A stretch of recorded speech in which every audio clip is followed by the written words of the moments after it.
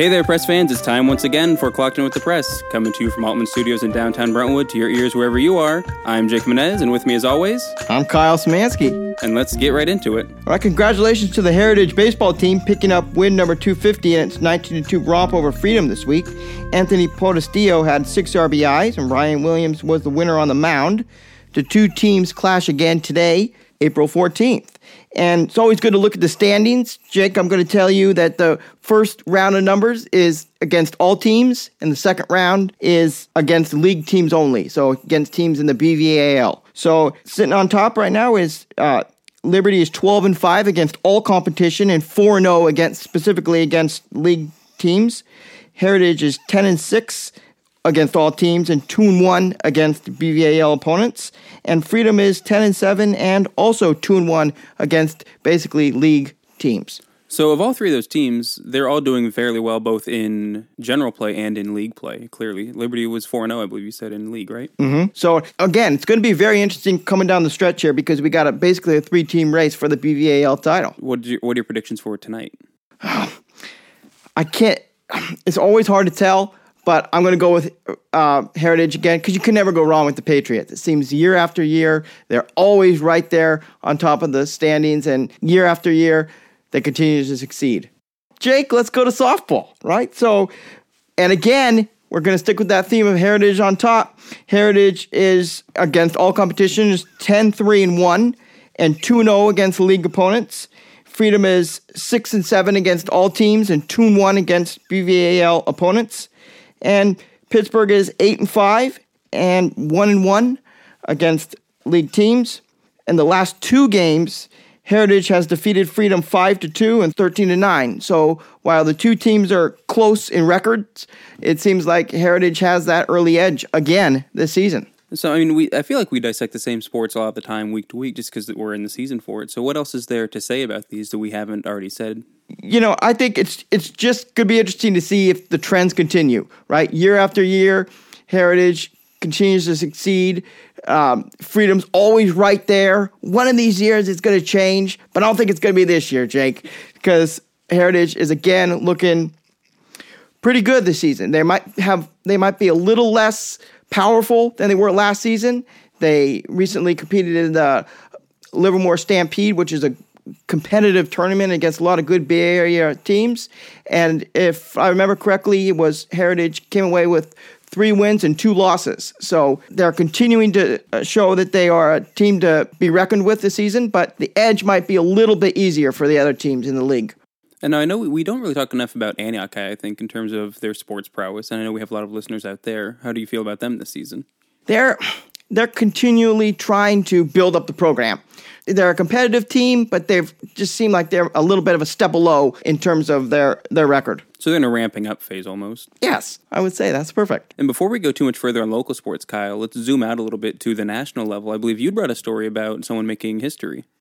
Big history this week, Jake. Alyssa Nakken, she's a bench coach for the San Francisco Giants, was the first female coach to be on the field in a Major League Baseball game, a regular season game, ever.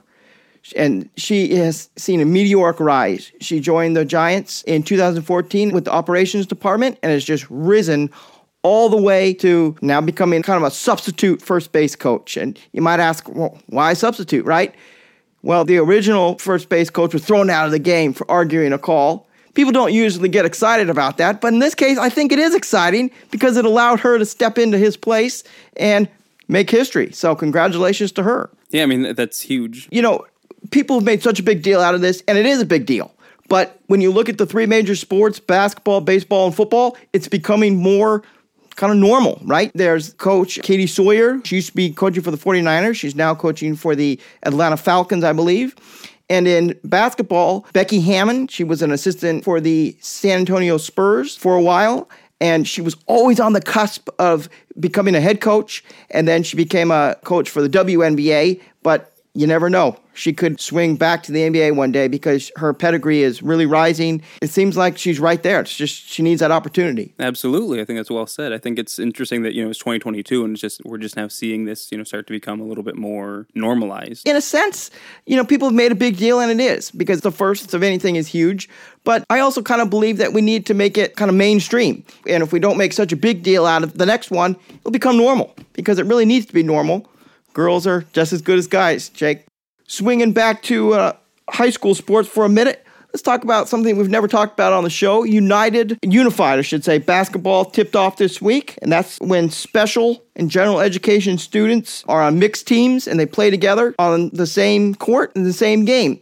It's really a unique program that the Liberty Union High School District actually launched. It was the first in the state back in 2014, and it's expanded to beyond basketball to soccer, bowling, and track and field. And I've had the luxury, of being able to watch them. And it really is very cool because it builds on social inclusion, friendships, developing an understanding between special and general education students. So way to go, Liberty Union High School District. If you haven't witnessed the game, you really should, because the crowd's into it. There are no rivalries. Everyone's excited for everybody, regardless of what team you're on.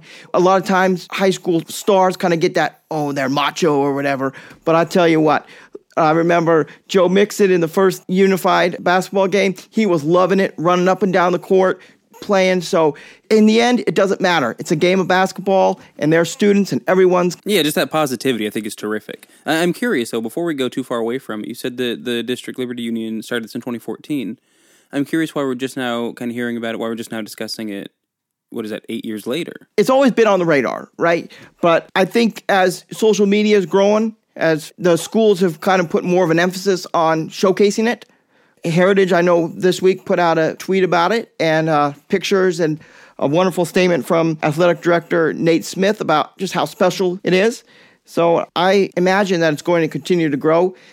I know that other East County schools are joined in, and there are schools from around the Bay Area, not as many as you would think. I mean, it's a wonderful program. I think all schools should join in, and I think it just takes time. Speaking of sports that are growing, do you know what time it is? What time is it, Jake? It's time for a weekly lacrosse update. Let's go for it. So the Delta Breeze lacrosse team played 3 home games at Freedom High School last weekend against the Elk Grove Gladiators. The 10 and under boys team lost 8-3. The 12 and under boys team fell 9-5, and the 14 and under boys dropped its contest 9-5. Though the games were lost, the boys competed hard. I'd like to do a quick shout out to London Webb Allender in the 12 and under game. They had to fill in the goalie position for the first time this season and was able to stop many shots on goal from the Gladiators, and which is, I think, terrific for their first time in that role. Absolutely. You know what I like about lacrosse? Not only does it give kids another opportunity to play a unique sport, but the Delta Breeze, and I've noticed this in past weeks, if one team comes in and they're short a couple players, you can borrow players from the other team. It might not be appropriate in all sports, but in this case, it's great, and it gives the kids opportunity to play a game, right? Because you can't come in shorthanded. And I got to give credit to those lacrosse players, because if you read the press week in and week out, you see that these players are playing 2, 3, 4 games a day. They're getting tired, but at the end of the day, they love it. Yeah, and that's what's important. Oh, yeah, the stamina these kids have is incredible, but I like what you were saying about how they might borrow from another team. I think, number one, it's a necessity just because we still have such a shallow pool of players, but I think also it speaks to just a general love of the game, above a sense of competition, which I think is a great thing to foster in sports, is just love the sport, not necessarily the winning aspect of it. That's gravy. Speaking of sports where you hold things in your hand, Jake, you want to talk about tennis? Let's do it. All right. The Heritage boys tennis team is 5-0 against league teams this year and 5-6 overall. They've not lost since March. They have 6 matches left. And again, I got to give a lot of credit to Heritage. They're on top of the boys tennis standings right now. But there's 2 teams that I would say look out for. They have 6 matches left, like I said. They defeated Deer Valley 5-4 and Liberty 6-3. So those are even teams coming down the stretch here. So it's going to be interesting to see if Heritage can close out the season undefeated in league play. Yeah, the fact that they've been undefeated for a little over a month now is obviously very impressive. In sports, a lot of credit goes to the coaches. At Heritage, the momentum might swing toward the importance of the players here, because year after year, the Heritage boys tennis team is on top of the standings, and they just kind of rifle through BVAL competition regardless of who the coach is. been here 9 years, and I've seen a handful of coaches coach the boys tennis team and the girls tennis team, and every year they continue to be on top. So you're saying they have an excellent coaching program to begin with, but then just the skill level of the players just elevates that even further in this case. Absolutely, or they're just really good at picking coaches. All right, before we leave today, Jake, I do want to say that this Saturday is the first annual Miles for Mayo 5K. The race begins at Veterans Park on Matthias Rogers' birthday. That's Saturday, April 16th at 9 a.m. Participants receive a 2022 commemorative shirt and medal. And for people who are unfamiliar with Matthias Rogers, he was a star runner with a bright future. He was only 16 at the time, and he unfortunately died on June 16th in a head-on motor vehicle collision on Sellers Avenue between Delta and Sunset Roads. So let's honor his memory and get in some running. Well, beyond that, let's do a couple quick shout-outs. Our social media manager, Caitlin, who does the news podcast, will be there as one of the runners. And our publisher, Greg, will be a part of the bike patrol. Yeah, what's interesting about this event is they're accepting runners right up to the morning of the race. So if you feel like running, Jake, head out to Veterans Park on Saturday. I'll see you there. All right. Tell you what, Kyle, before we go, I've got one more thing I'd like to say. Okay. The Giants Community Fund, the Junior Giants program that they host, is live again. It's a nonprofit, 501c3 nonprofit. The program schedule is live now. People can go to the Brentwood Park and Recreation Department's website or give them a phone call at 925-516-5444. That's 925-516-5444. If they want to sign up their kids for it, it's open to Brentwood, Antioch, and Oakley residents, as well as, the greater area as well. And if you recall, last year we had done a news story on a girl who was part of the program, who ended up getting a scholarship to her dream college through the program. It's a wonderful program to get up and coming baseball players, and I understand it's free, right? So what's better than free? That's the thing, again, love of the sport, learn the social skills that come with it, resilience, all that sort of great stuff. And then, for free, you cannot beat that price. Yeah, and I'm going to one-up you, Jake, because we got one more thing to say. This is huge. This is huge, Jake. Paul Blackburn, a 2012 graduate of Heritage High School, made his 2022 MLB debut this week. He went 5 innings, striking out 7 for the Oakland A's, and they won 13-2 over the Rays.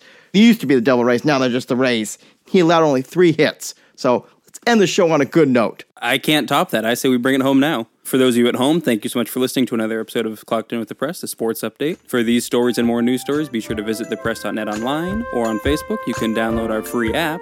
Follow us on social media at Press Clocked In. Questions, compliments, comments, send them to jake@brentwoodpress.com. Until next time, I'm Jake Menez. I'm Kyle Szymanski. Clocking out.